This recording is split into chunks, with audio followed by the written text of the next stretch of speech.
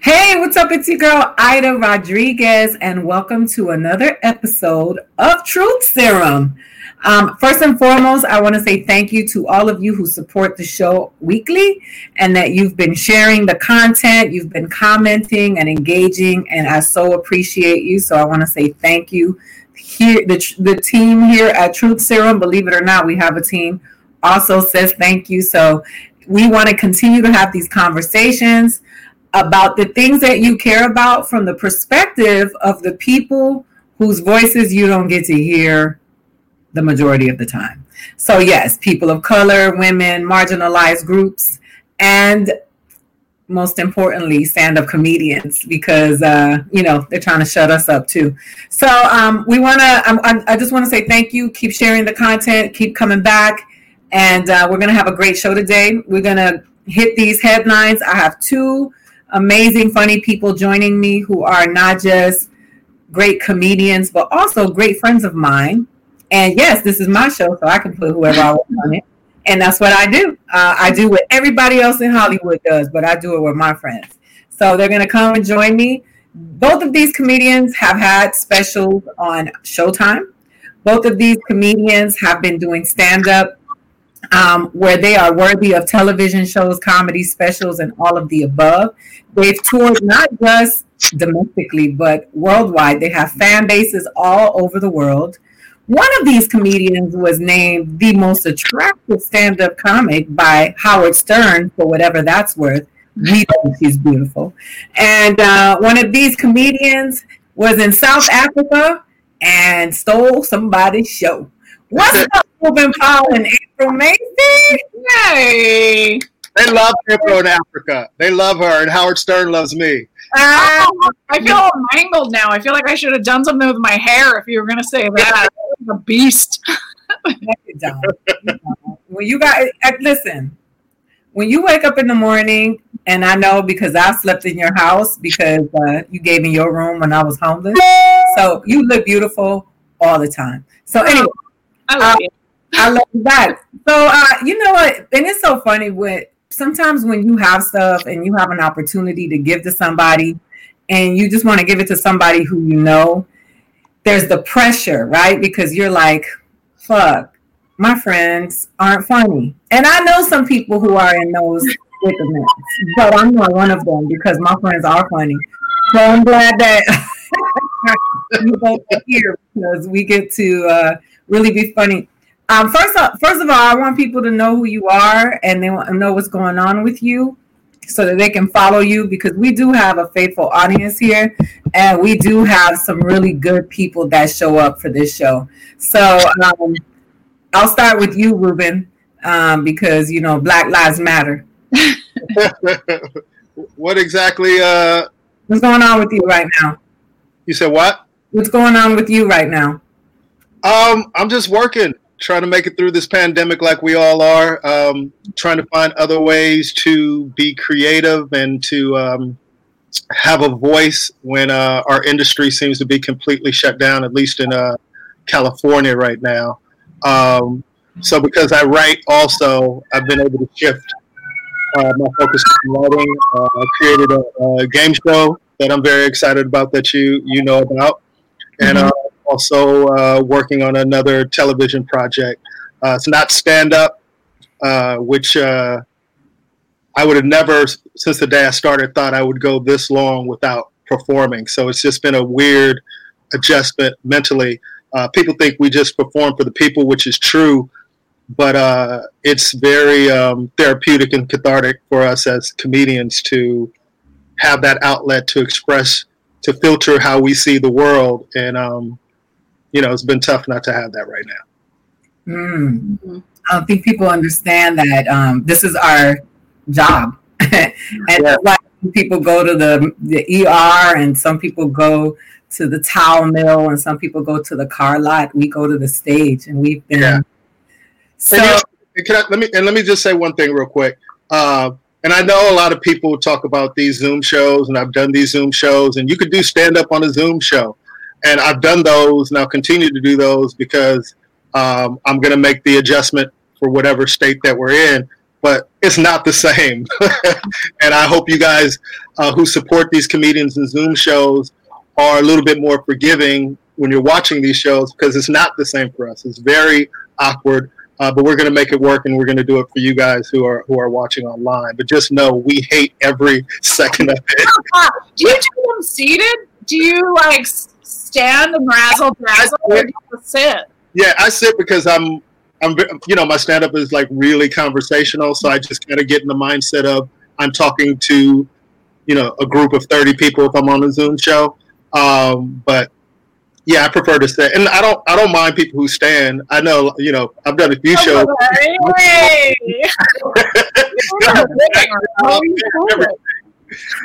It's funny, April, you are more physical in your comedy. So what I don't do, just like around the living. I don't really want that. Unless I can see you do your body like that. I live for that stuff. How have you been? What you been doing during the pandemic? I'm tired of that. I don't know if you can see. I was crying before this. I have a conditional meltdown. Yeah. That's why I'm wearing glasses. I have a weepy eye. I've just been having meltdowns like I had when I was a teenager since pandemic, because I was joking before. I was like, what would I do?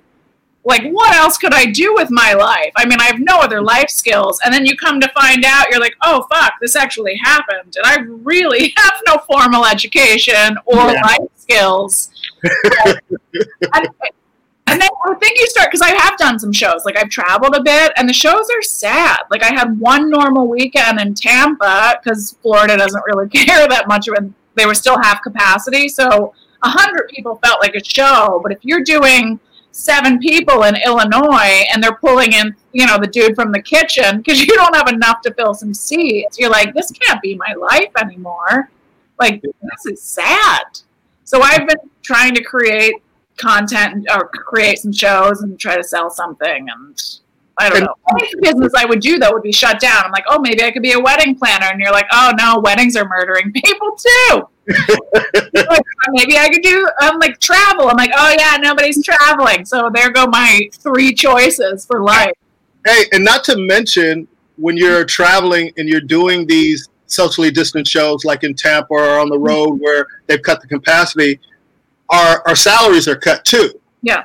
So now you're taking these trips to these places and you're making way less money. And a lot of people don't understand sometimes how that works. Like, a club will give you a buyout and you go in and you have to, hotel, airfare, and then doing the shows is all in one package. And now with less, seats being able to be sold, Illinois is only 50. It's, well, if they only have 4 shows, how are they? I mean, a lot of clubs are closing down. I think Cap City just closed, and you're like, that was standing for 35 years. I know. So you see, like, the bigger ones start to tumble, and then that becomes scary because you're like, what's going to fill that void? For somebody, if you only have 35 or 40 weekends to fill, there's only so many clubs in the U.S. Those clubs can't dwindle, or you're truly fucked. Like, doctors, we're not going to make like a sustained living where, I make $500,000 for the rest of my life. It's ours are year to year, month to month sometimes. So, yeah,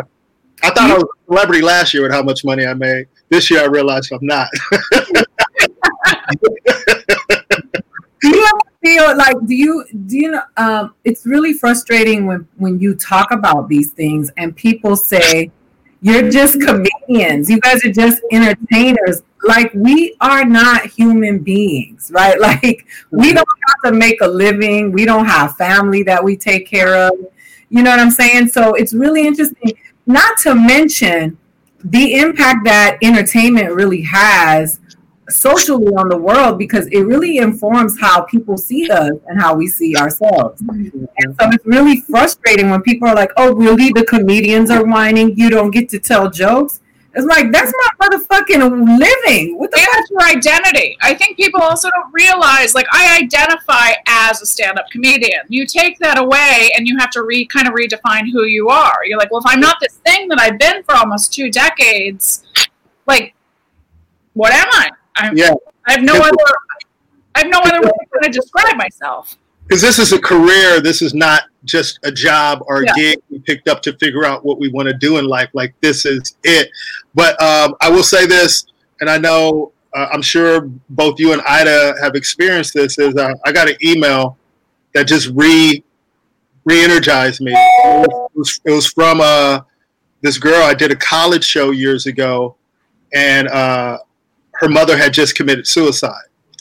And she said she came to my show, and it was the first time she had hope that things could get better since her mom died. And she just wanted to find me to let me know that. So when you get that type of email, when you're feeling sorry for yourself or you're struggling with what we're dealing with right now, it just goes, what I do does have a purpose. What we do does have a purpose.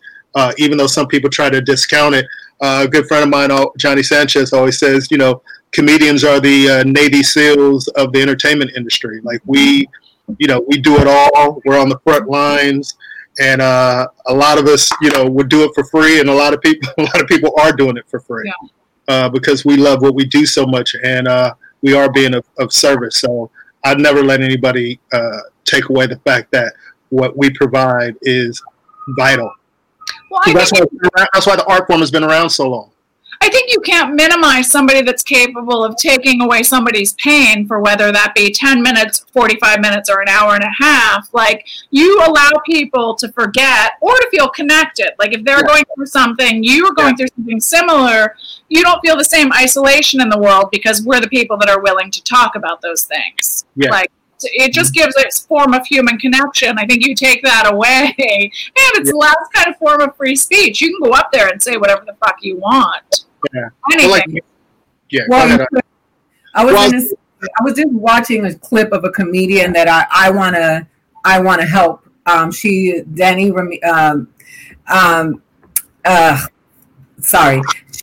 in a wheelchair, right? And she is so funny. And I took her to Sundance, and she did my show at Sundance. And she was telling jokes about her own, how she became disabled, because that's part of her healing. And people in the audience were like, oh, no. Like, it was amazing to watch how people try to even tell you that you can't even talk about what happened to you because it's offensive. Yeah. That's what happened. The special, like Ida and I shot the special together, the They Ready, and they cut a part of they had encouraged me to do a piece of my family, and it's just my uncle was in an accident when he was night of his junior prom, and he was left quadriplegic, and he used to make this noise that would traumatize me as a kid. And when they cut this piece, I was like, that was my experience. Like, that's how Uncle Henry sounded. Like, I don't know what's offensive about just my childhood experience of being afraid of this uncle in a wheelchair they just wheel in for holidays. The thing is that now your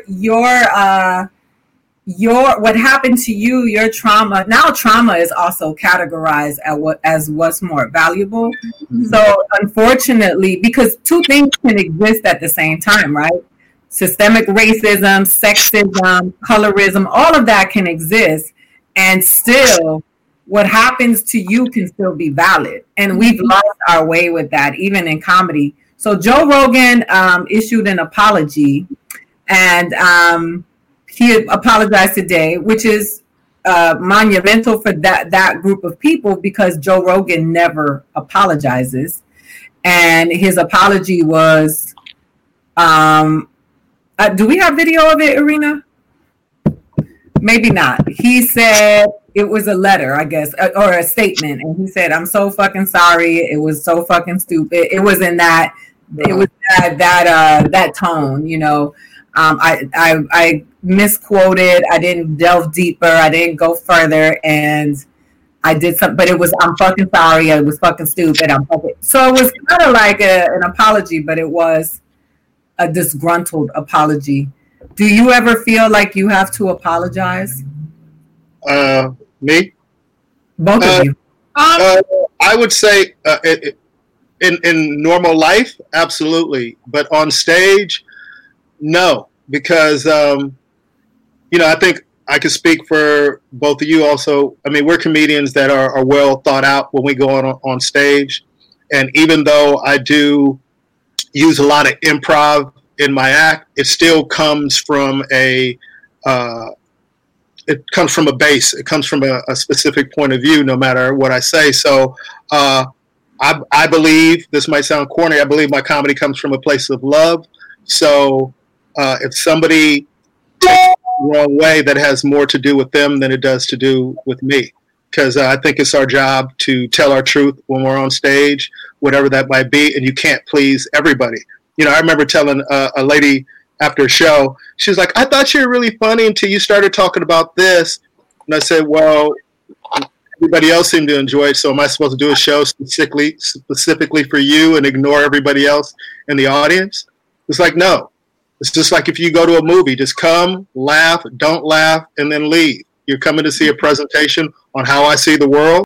And if I want you to like it. No comedian ever goes up on stage. And I was going to say most comedians never go up on stage to upset the audience. Now, I will admit, as comedians, sometimes we are assholes and be like, you know what, I'm about to piss this audience off. So just as an inside thing to make it more fun for us. So we do, but for the most part, when you pay your hard-earned money and come to see us perform, we're just giving you a piece of who we are and what our point of view is. And if you're offended by that, then that has more to do with you than it does with us. Well, that's the one thing that it really confuses me when people don't like comedians. It's like, I can understand if you don't, it's not your sensibility. But one, to say somebody's not funny, I'm like, well, that person has income taxes that show that they're funny. Like, that's how they make their living. You might not find it. Or to me, the intention is so pure for most comedians. It's like you're just simply trying to bring joy to strangers' lives. So if you're traveling, I feel like I've sacrificed birthdays, holidays, Valentine's Day, where you're isolated in a hotel room with the sole intention of making other people laugh. So when they come back at you with this, like, some level of disdain or hate, you're like, I just wanted to make people smile. Like, how do you hate me this much? Or like, I already don't like myself that much. You can't hate me this much. You know what's interesting though about what you just said? It just struck me is when you said the stuff that we sacrifice. That's one thing I do love about doing military shows. Mm-hmm. As rowdy as they can be sometimes, at the end of the day, they're so grateful to have us in these places. You know, I remember spending Christmas overseas in Bahrain doing a show at an undisclosed private base. And, you know, they were so grateful to have us there performing. You know, there were no complaints because they have nothing. And I think sometimes, you know, people have to understand we are there just to do a job to enjoy. How do you hate the person who maybe they didn't bring you joy, maybe they brought you fury, but the intention behind it was joy. Like, I had this woman in Chicago, and she came up to me screaming.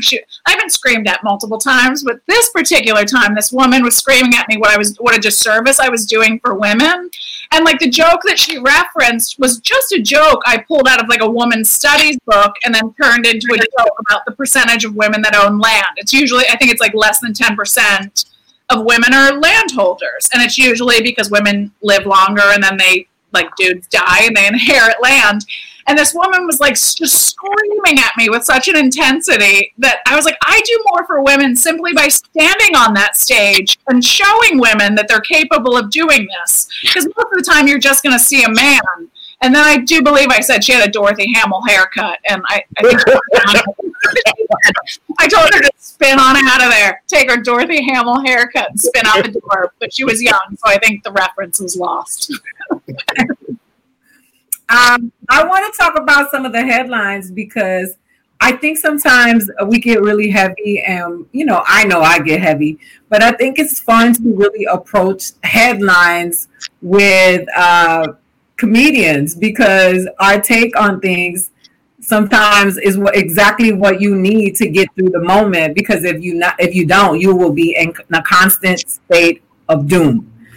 So I always sit down. The Social Dilemma is a documentary that just came out, and it was trending on Twitter because it was breaking down the effects of social media and how they did not think it was going to be this way. And these people who were all participating in it from Twitter to, Instagram to Facebook, have all participated in this documentary to really break down how it is affecting the human brain, human evolution, society, and civilization. And I do believe we have a short, we have the trailer. So take a look. When you go to Google and type in climate change is, you're going to see different results depending on where you live and the particular things that Google knows about your interests. That's not by accident. That's a design technique. What I want people to know is that everything they're doing online is being watched, is being tracked. Every single action you take is carefully monitored and recorded. A lot of people think Google's just a search box and Facebook's just a place to see what my friends are doing. What they don't realize is there's entire teams of engineers whose job is to use your psychology against you. I was the co-inventor of the Facebook like button. I was the president of Pinterest, Google, Twitter, Instagram. There were meaningful changes happening around the world because of these platforms. I think we were naive about the flip side of that coin. We get rewarded by hearts, likes, thumbs up, and we conflate that with value and we conflate it with truth. A whole generation is more anxious, more depressed. I always felt like fundamentally it was a force for good. I don't know if I feel that way anymore. Facebook discovered that they were able to affect real world behavior and emotions without ever triggering the user's awareness. They are completely clueless.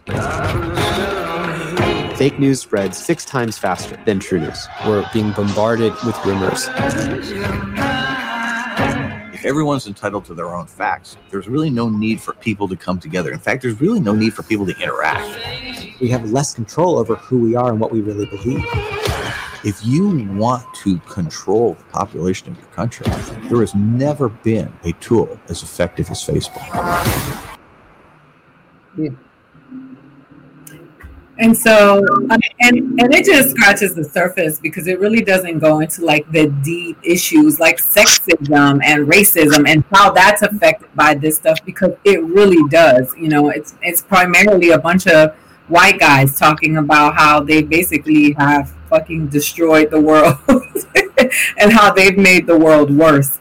So, that is, it's been trending. The guy who said they created the like button, they didn't create the like button with the intention of it, wanting to make people feel so bad that they would want to kill themselves. It really talks about how they really thought it was to boost morale, and they really thought it would be an encouraging, but unfortunately YouTube has a dislike button, and it's brutal. No, I can't read my comments. Sometimes it's so heartbreaking. You're like, who has this level of hate? Like, who are these people that sit home clickety clacking? Like and you never notice as a performer, there could be 30 people that love you and you only really hone in on the one. And I feel like for a lot of women, like when I did Last Comic Standing, it was all physical attacks where you're like, why are the men not getting, why are the male comedians not being attacked on their appearance, or like it didn't matter whether it was your tits or your teeth, like there was always something to diminish you for. Well, most people at their core want to diminish, especially if they've never accomplished anything in their life. You don't realize that these are just really unhappy people. Like I didn't realize initially, now I just don't read them.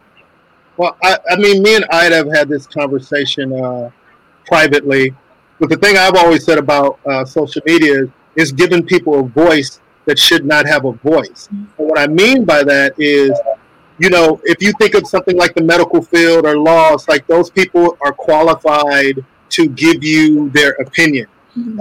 If somebody, you had to go to school to become a journalist and do all these other things and learn integrity about your field. Now anybody can have an opinion, anybody can go on, and people look at it as legitimate news when it could be just somebody in their basement who didn't even graduate from high school. I'm not saying you have to graduate from high school to have an opinion, but just at least be educated about what you're saying. Yeah, they're never informed opinions, but you have the leader of President of the United States. What did you say? Was it 2 days ago, 3 days ago, where he said he doesn't believe the science? It's like the arrogance. Yeah. Our celebrities used to be scientists and intellectuals, and then all of a sudden it's just chicks with big lips on Twitter and Facebook and new celebrities. Yeah, and another level of social media that's really interesting that shows you something is inherently wrong is you'll have somebody who won an Oscar, who wrote the best novel, and they'll have 400,000 followers. Then you just have somebody who just shows their ass, and they'll have 12 million followers. Yeah. And I remember having a conversation with Ida years ago. I don't even know if you remember this, Ida. I was like, how is it possible that, like, 100,000 people all have millions and millions of followers? It just seems like those numbers are off when you look at the whole context of the world. Like, how could all these numbers be real? How could this person that just, does cat videos have 12 million followers, and, Denzel Washington has 350,000 or some shit like that? It's just a weird, the internet is just weird. There's no real, that's why you can't let it validate you or justify you, because it doesn't really make any sense. There's no rhyme or reason to, I'm sure there is a reason, something that people I posted this comment because you see this, we want to become famous, buy followers, primes, and views on bigfollows.com. This is them trying to, tap into your need to be validated by way of social media, and people pay for this. And I remember when I was on Instagram, that Instagram did that sweep, and I know a lot of people who have bought followers, their followers dwindled, and they had to be embarrassed because people were like, "Oh, you bought followers," because it's like this is the new high school. This is what we value. This is how we're validated. And it is affecting our business, because now when you go into meetings with these people, they want to know how many followers you have, what type of engagement you have.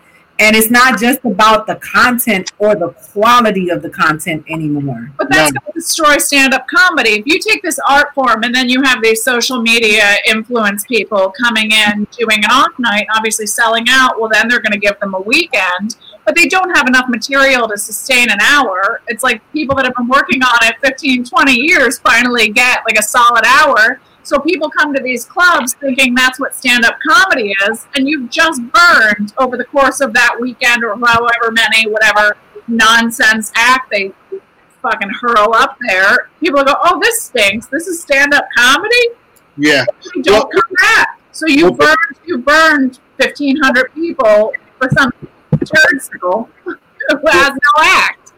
Yeah, well, piggybacking on what both of you guys said, even with these comedy clubs, like I just said, and with the industry, they'll ask you how many followers do you have.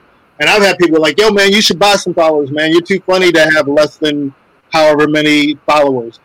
But why shouldn't you just be able to stand on your own merit? And to your point, April, is a lot of these social media quote unquote comedians that go into these clubs and take this weekend. I don't begrudge anybody making a living. If you can sell a ticket, God bless you. But at the same time, people should understand what the art form of comedy is. And when they go see some of these people who don't have the comedic chops of a stand-up comedian, and then they see one of us perform, there's a noticeable difference. And people come up to you and go, "Oh, you're like a real comedian." Yeah. Yeah. And that's what we got to hang our hat on, and hopefully, or maybe not, that it will catch up. You know what I mean? That people will start following people who actually have some substance about what they're doing. I don't think people realize, because the people that are the best comedians always make it look the easiest. So it makes people delusional, like, "Oh, I could do that." So you guys made it look easy because they've been doing it for 20, 15, 10, 20 years. You're like, "Yeah, they already have their 10,000 hours in and 100 million bombs." It's hard to watch. Like, I saw this one girl who sells out, and again, I don't begrudge anybody making a living. It's not their fault that clubs are booking them. They should go. McDangles? What are their dumb names? They always have real dumb names too.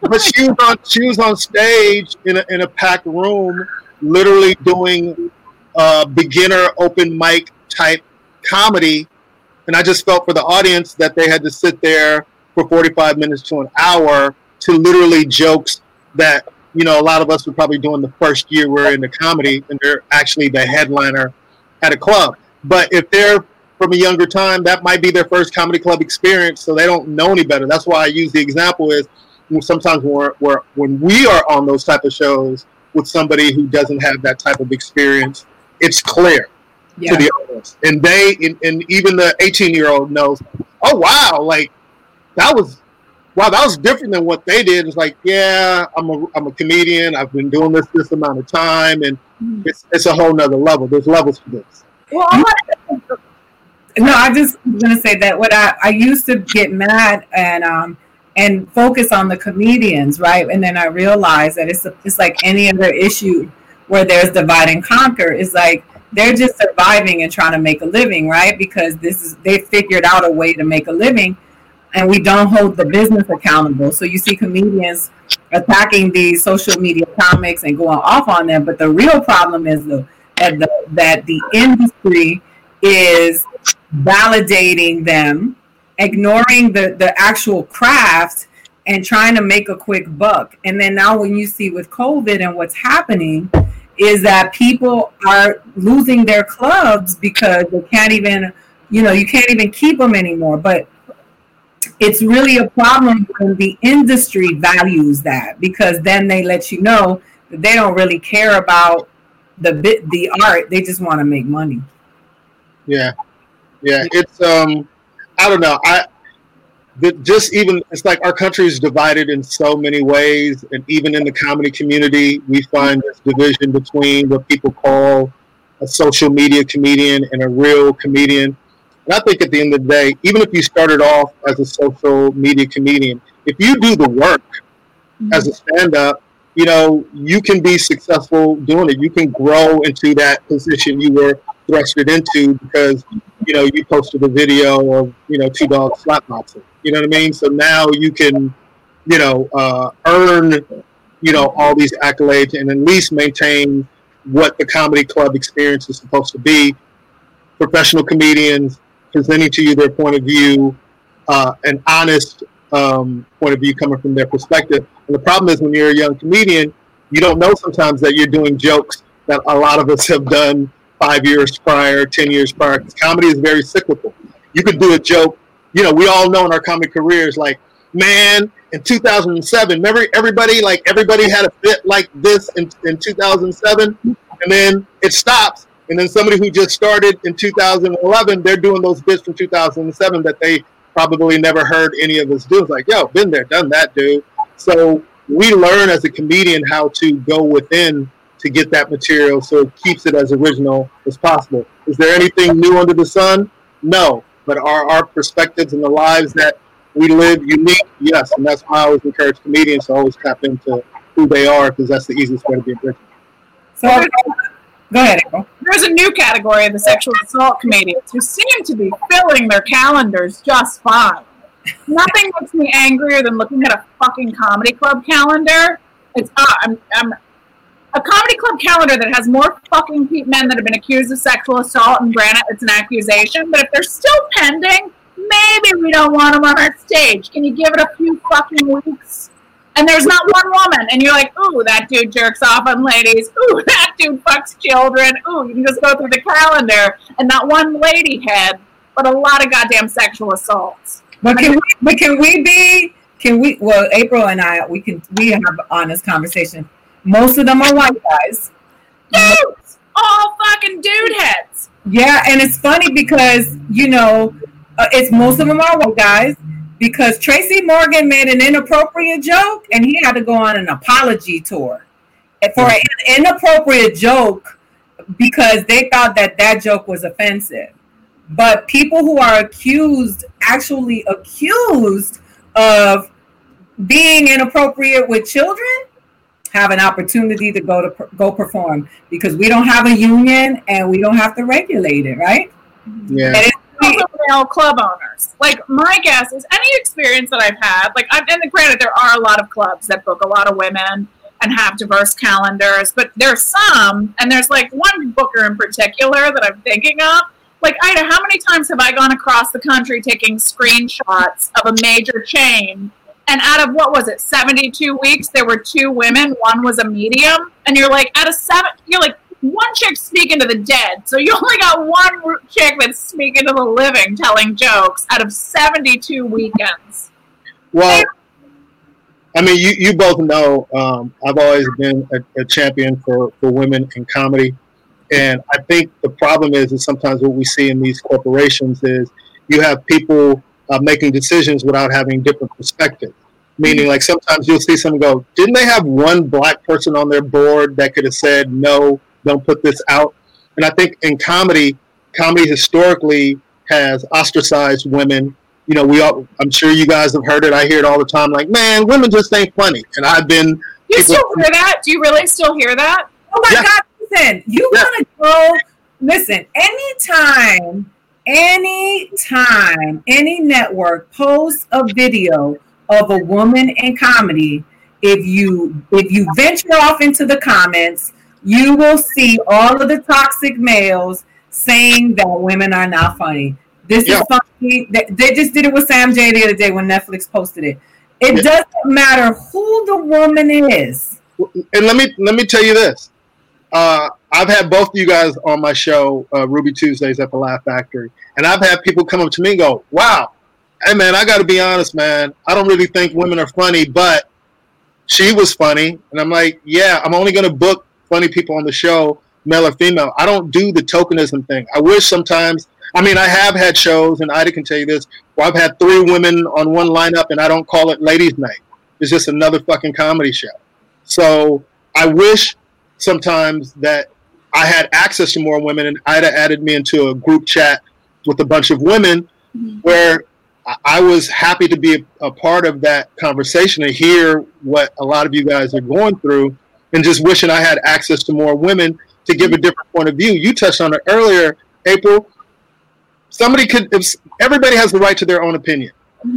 But at the same time, that's your opinion. So if somebody's not funny, I always go, hey, they're not funny to me, or they don't make me laugh. I still don't discount that they could still be great at what they do to somebody else. And I think people making the choice and the decision that audience members don't want to hear women, that's kind of what you're dealing with. Because I'm coming from a male perspective. Exactly. That's the problem with the industry. Yeah. To me, what's crazy about this is that half an audience is always women, if not more, because women typically are the social planners. Like, my husband's never been like, oh, we're going here tonight, I got a plan. That's never fucking happened. So men are just putting on their pants and kind of going where they're told. And women go out in lady packs. So you have half an audience. To me, it's such an egocentric way of looking at things, because you as a man don't find a female perspective funny. You're just counting that women have a different perspective. Like, maybe I don't find dude dicks funny. Like, dude dick jokes funny. I don't relate to it because I don't have a dick. But you can. The thing is also, we have to remember is that a lot of the people in the comment sections on social media are part of the incel community. There are a bunch of involuntary celibate who are volatile and violent. They hate women, like the man in Florida who went to the yoga studio because he couldn't get any ass. And they kill people, and they're violent and they're volatile, and you see it in their comments. And so when you say this, people say, oh, the outrage culture, you guys are, no, I don't belong to the outrage culture. When I think something's fucked up, I call it fucked up. I don't go around policing other people because I do fucked up shit and I say fucked up things because I'm not perfect.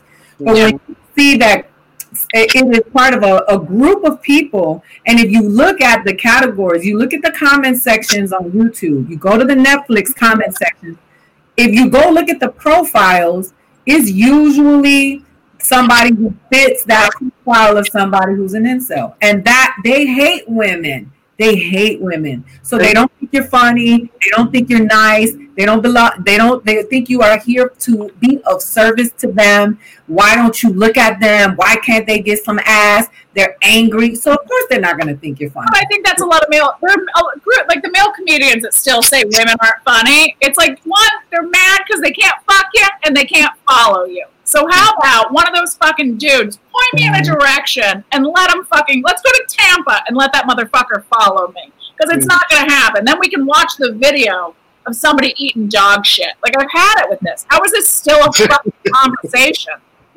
Well, I think, follow me. I think it's always going to go back to they're insulated in this little world. And if you're not paying attention, like I try to look at myself as somebody who pays attention. And one thing that I've always noticed, one of my first mentors in the comedy business, rest in peace, Yvette Wilson, always showed me a women's perspective. And I've always seen how the dynamic of the audience would change. If you have dude, and then a woman comes up, it just changes the atmosphere of the room, and that's cool for comedy. Just like if you went to a show and it was like white guy, when the black comic comes up or the Latino comic comes up or the Asian comic comes up, it totally changed the dynamic of the room because they were not represented before. It was all one thing. So but it's also the way they're introduced. I mean, have you ever heard, as a female comic, I can't tell you how many foolish introductions, like, we got something different. We got a lady. Like, they're bringing out a fucking... I don't do that shit, yeah. Going to play the tambourine. Like, what are you doing? When they introduce you as everything but funny. Yeah. Oh, she's this next one. I've had comics at the Comedy Store say, I've jerked off to this next lady coming to the stage. Well, how do you think an audience is going to receive you if somebody just said they jerked off to you? They're in that mindset for the next 7 to 10 minutes until you take them out of that. Yeah. Why do I have to work a fucking uphill battle because fucking dipshit Jones with a mediocre set, that was his biggest laugh of the fucking evening, was bringing me up by saying he jerked off to me? Well, why don't you work on your act instead of your intros, motherfucker? Well, it's and your love life. So you got to talk to comedians on YouTube. Well, I had one comedian come up to me. He goes, "Hey, man, why do you focus so much on diversity? Shouldn't you just book the funniest people?" And I go, "I do book the funniest people, but I consciously want other opinions and voices to be heard. That's the whole point of diversity. I can always have a great show every week with all black comics, period, if that's what I wanted to do. But I know that there's other funny voices that'll be great to have on one show where people can get different perspectives and probably get educated, And that's one thing that I'm most proud of the show that I put on at the Laugh Factory. And when this gets normal is everybody is usually represented. I don't care if you're gay, straight, male, female, whatever race you are. If you're funny, it's dope to have a lineup with like, hey, this, because everybody in the audience has different tastes. Yeah. So there might be somebody who likes the physical comic or the quirky comic or the weird comic or the dirty comic or whatever it might, or the hood comic or the, bougie comic, whatever your style is, there's usually somebody in the audience for you. So that's why I always say you're going to get something at a show. And more of these shows have to focus on diversity because I'm sick of the shit. If you have 4 white comics and 1 black comic, it's called a comedy show. But if you have 4 black comics and 1 white comic, it's called a black show. Why is that? Yeah.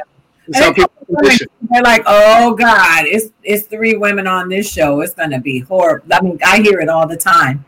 I don't want to miss this headline because it makes me laugh and I want to get your perspective on it. And Joe Biden has made a decision that he wanted to really go target the Latinx community because he is not performing that well with them. Neither of them are, I guess because, Donald Trump today said that they were going to give a relief package to Puerto Rico, which is funny because he threw paper towels, he ignored them, he tried to sell Puerto Rico. And now somebody must have told him, hey, they got a lot of Puerto Ricans in Florida. So now he's like, hey, Puerto Rico. And then Joe Biden did this because if you're trying to target Latinos, you have to do this.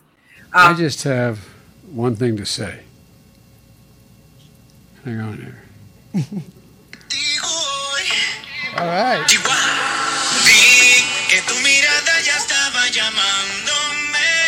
There you go. Dance a little bit, Joe. Come on. I'll tell you, my man. I'll tell you what. If I had the talent of any one of these people, I'd be elected president by acclamation.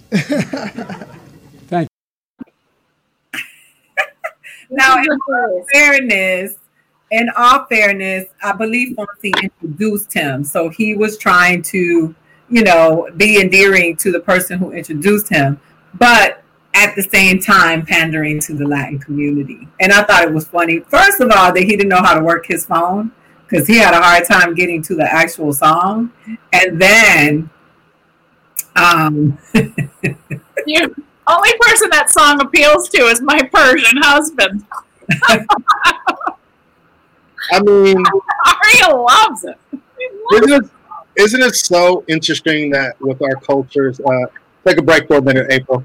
Is it so interesting with our cultures how it's like we're dwindled down to one thing, the music or the food that we eat or whatever that stereotype is, that's how they feel like they have to connect with us instead of just treating us like normal human beings. And like you said, he was trying to be endearing to whoever introduced him, but it's just funny how people pander. And we see it a lot in comedy. You'll see some of those white comics come into a black room and their whole act is about how great black people are while they're insulting us the whole time, and we eat it up. But sometimes we're so hungry to be accepted and want to be liked by other cultures that we allow ourselves to be disrespected, not even knowing we're being disrespected. Oh, black women. Woo, man, I love sisters. But have you ever called customer service and got a sister on the telephone? Man, I love sisters, but a sister will cut you. You better not do anything like white women ain't cutting people. Oh, man, I love sisters. But a sister will, whoop your ass. Like it's this, and these are all black audiences and they're going crazy over the shit, not even realize that they're being shit on. And a lot of times they don't even have personal experience with the race that they're talking about. One thing I hang my hat on is everything that I talk about regarding race comes from some type of personal experience and not what I saw on television or movie. It's actually interaction with those people. So if I'm doing a joke about Mexican people or a specific person, try not to generalize, that person is a real person that I know and have spent time with and probably broke bread with or been in class with or whatever. And some people's upbringings aren't diverse enough to even be speaking or trying to compliment other cultures. It's just the surface general bullshit that they tend to use. So I thought it was funny. That always makes me laugh. Like, I don't know why, but I just realized that we are a deciding factor in this election right now. And everybody is trying to figure out what their strategy is going to be and how to get the Latin vote. So Donald Trump targeted the Puerto Ricans, and Despacito is a worldwide song, and it was one of the most successful songs ever downloaded on YouTube. So, but it is also, a very Caribbean song. So they're targeting outside of Mexico because they've been really, really, everybody's been really fucked up towards the immigrants in America. And they always lead us to believe that immigrants only come from Latin America, where people come here from all over the world. But it's really funny that they are, targeting Latinos right now because a few months ago everything was Black Lives Matter. But what's funny is that, and before that it was the women. Remember, it was the women determined the votes. Women put Donald Trump in office, so that they have somebody to blame when something goes wrong. But it does feel like, it was white women were responsible for that turd being in office. What percentage of suburban white women voted for him? To me, that makes no sense. Like, I don't understand. Is that just their husbands? It trickles down. Like, I don't understand how you could hate yourself that much as a woman, having heard what he said, and then be like, yep, that's my guy. Check that box. Well, yeah. It's amazing what people choose to forgive or to the exceptions that they'll make for certain types of behavior. Like, they'll be firmly against one thing, but they go, well, he does this thing good. But when it's on the opposite side of the aisle, it's a deal breaker. And it's like, well, there's compromise in everything. And it's just like the Republicans and the Democrats in this country, it's just like the blood and the Crips. It's just weird. It's it's like you're on one side or the other, and both sides hate each other, and it's politics, man. And that shit is just disheartening to see that it seems to have gotten even worse.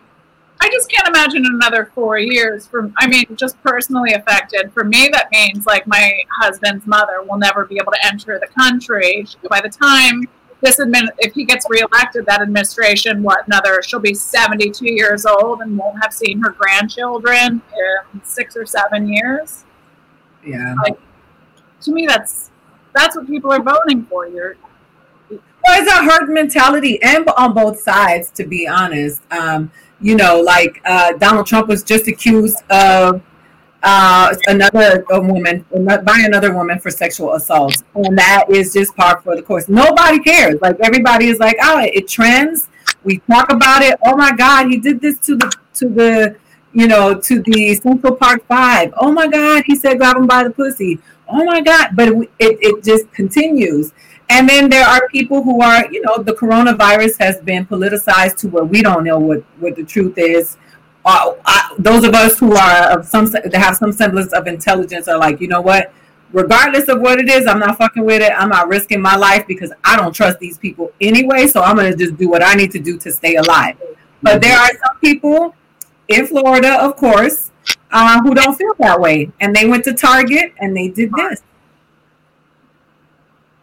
Take your mask off! Yeah, take it off! Fucking idiot. We're not doing it! Take off your mask! Take it off! Take it off! Take it off! We're not stopping it! Yeah, we got someone! Take it off! Take it off! Let me see your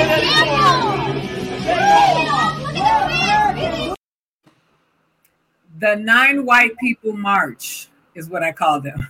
I just think about, what about the people that work there? Like, what about somebody that goes home? Like, my dad just had triple bypass. My dad has diabetes. Like, what about the person that has to go home and take care of an aging parent? Like, what is selfish? Or my friend's a teacher. Her son was diagnosed with type 1 diabetes. Like, do those people need to die for you to make your weird little march point? Like, it doesn't make any sense. There's somebody that has to go to Target and has to work there every day for minimum wage. And then they have to go home, and what? Now they have to be afraid for the next 2 weeks for their selfish display? I don't understand it. Absolutely. And the thing that is disheartening to me watching that clip is that we live in a country where those people think wearing a mask is oppression. Yeah. Think about that. They think having to wear a mask is taking away your rights. They think having to wear a mask is, people have even compared it to slavery. White people have even compared it to slavery. That shows you how shitty things are. No, I'm about to show you a clip of how shitty things really are.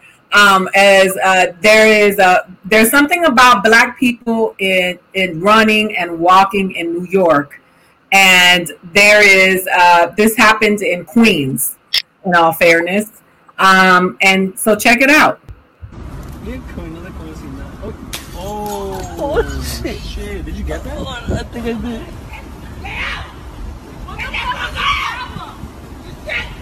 Yo, lower the back of it. What did she say? What was that? She called her a fucking nigger. She threw something at her and then called her and told her to get out. And she threw a bottle at her, and she threw a glass bottle at a Black jogger in Queens, New York, and said, "Get out." This is where we are. But like, how do you? I just feel so depressed every day. It's not just coronavirus. It's the state of America just makes you sad. It really does. And at that moment, I wish I could teleport my sister to that moment and swap places with that other girl. The video would have been 1,000% better. Yeah. 1,000% different. That lady, that would have been the last time that lady did something like that in that condition. But there's so many of these hateful people. Like I never knew. And I never knew that this many people were that filled with hate. Yeah. I mean, it's just a really sad time now. People are getting upset about masks and all different type of stuff, but they're not upset about the stuff that's, been affecting people for hundreds of years. They have no empathy or sympathy for any of that shit. But masks, man, we have to stop that right now. It's sad. Somebody said, is your sister single, Ruben? Actually, she is, but I don't know if you want any of that smoke, man. She's a handful. She's Ida times 10.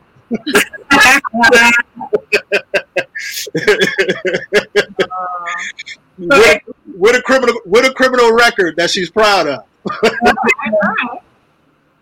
I don't have a criminal record, but I'm sure Ida doesn't have a criminal record. That's what they're working on it, though. I got pulled over for weed. You keep fucking with Ida, she's gonna have a criminal record. Leave her alone, trolls. She ain't the one.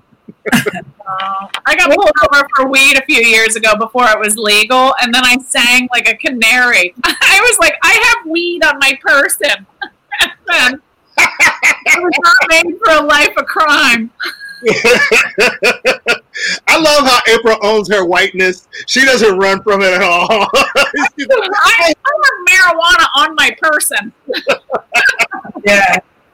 Well, I mean, the consequences are different, right? She's not like thinking that they're gonna take me out of the car and beat me. They frisked me. I was in I was young. I was much younger, so I feel like I was looking cute on Sunset Boulevard, and I got felt up. I'm pretty sure it wasn't appropriate at the time, but I got a side of the road feel up. Somebody said, expand on your last comment. How could you not know? So she said she didn't know that the world was filled with this much hate. That doesn't mean she's saying that she didn't think racism existed, because we talked about it. But white people don't encounter it the way we do. So they're not aware of how much it happens. I didn't know how much. I'm not saying I didn't know that it wasn't prevalent and didn't exist. Yeah.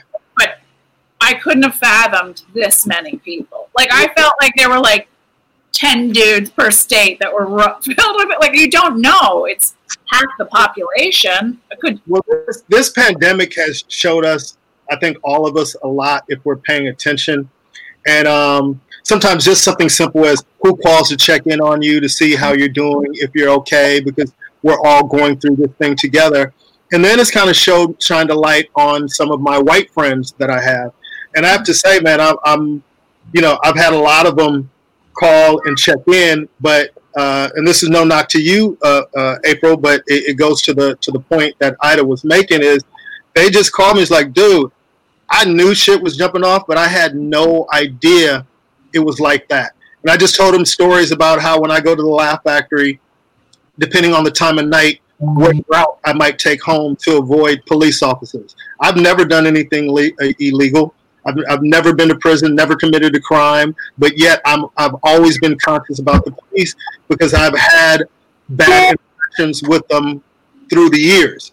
And not saying all cops are bad, but for somebody who comes from a law-abiding family, who's had people in law enforcement, to have guns pulled out on you for doing nothing, it just shapes the way that you look at things in general. And they were just shocked. It's like, wait a minute, you just don't take the same way home every time? I'm like, nah, I try to avoid cops at all costs.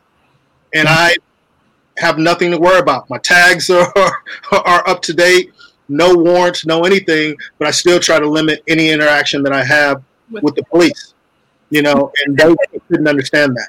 I tell you, April learns a lot about it because April's husband is Iranian, and it was when she posts stuff. I go to April's Facebook page, and I try my best to stay off of Facebook comments, and you watch humanity just devolve, and white people talk to her like she's a traitor to them, because she gives a shit about people of color. And it is amazing to watch. Oh, I thought you were funny, or I thought you were one of my favorite comedians, but you're just a libtard. Like the shit that they put on her page and the attacks, because her husband was travel banned. My husband had never been in my home. We had celebrated our 1-year anniversary and he had never seen my home. I had to fly back and forth to Italy to see my husband. I mean, 3.5 years. It wasn't until I wrote an article in the LA Times that I was able to get him in. So I don't think he'd still be in, truthfully, if I think we would have been separated for coronavirus, probably. Yeah. But I've never experienced, even with him, like, because I'm angry, obviously, I'm filled with a lot of hostile Pollock rage I have from childhood. But just my ability to express anger in a public situation. Like, we went to the U.S. consulate in Naples, and when our visa was denied, I was getting angry. And my husband was like, hey, calm, you can't get angry that way. He's like, you're white, you'll walk out of here. They'll do something to me. Absolutely. He was like, you can fucking do it, but I can't. So I feel like I'm always angry on his behalf, and he's kind of like trying to silence me because he knows he'll deal with the brunt of my anger. Yeah. Airlines. Like, I've never experienced what they do to airlines. You know what's funny, April? And as black men, we talk about this. It's like when we have our white friends in the car, we look at our black when black people have white people in the car with them, we always look at our friends and go, "Shut the fuck up. Yeah. Let me handle this. Please don't start yelling at the police. This is a totally different situation." And they'll just be sitting there like, "Ooh, I want to say something so bad. This is not fair. This is against your rights." Like, yo, dude, this is normal for us. Shut the fuck up. Well, that's what my husband's always doing. Like, especially because he's like, for our wedding, like, remember they wouldn't let him and his family? That we had 27 people flying from Italy to Santorini, and like most of the plane was us, but my husband's sister had just had a newborn baby. She forgot a bag, so he ran back. He had already had a boarding pass. They would have rather unloaded that plane if they had U.S. passports instead of Iranian passports. Like, the pilot got off the plane to be like, let the groom on. He just wants to get to his wedding.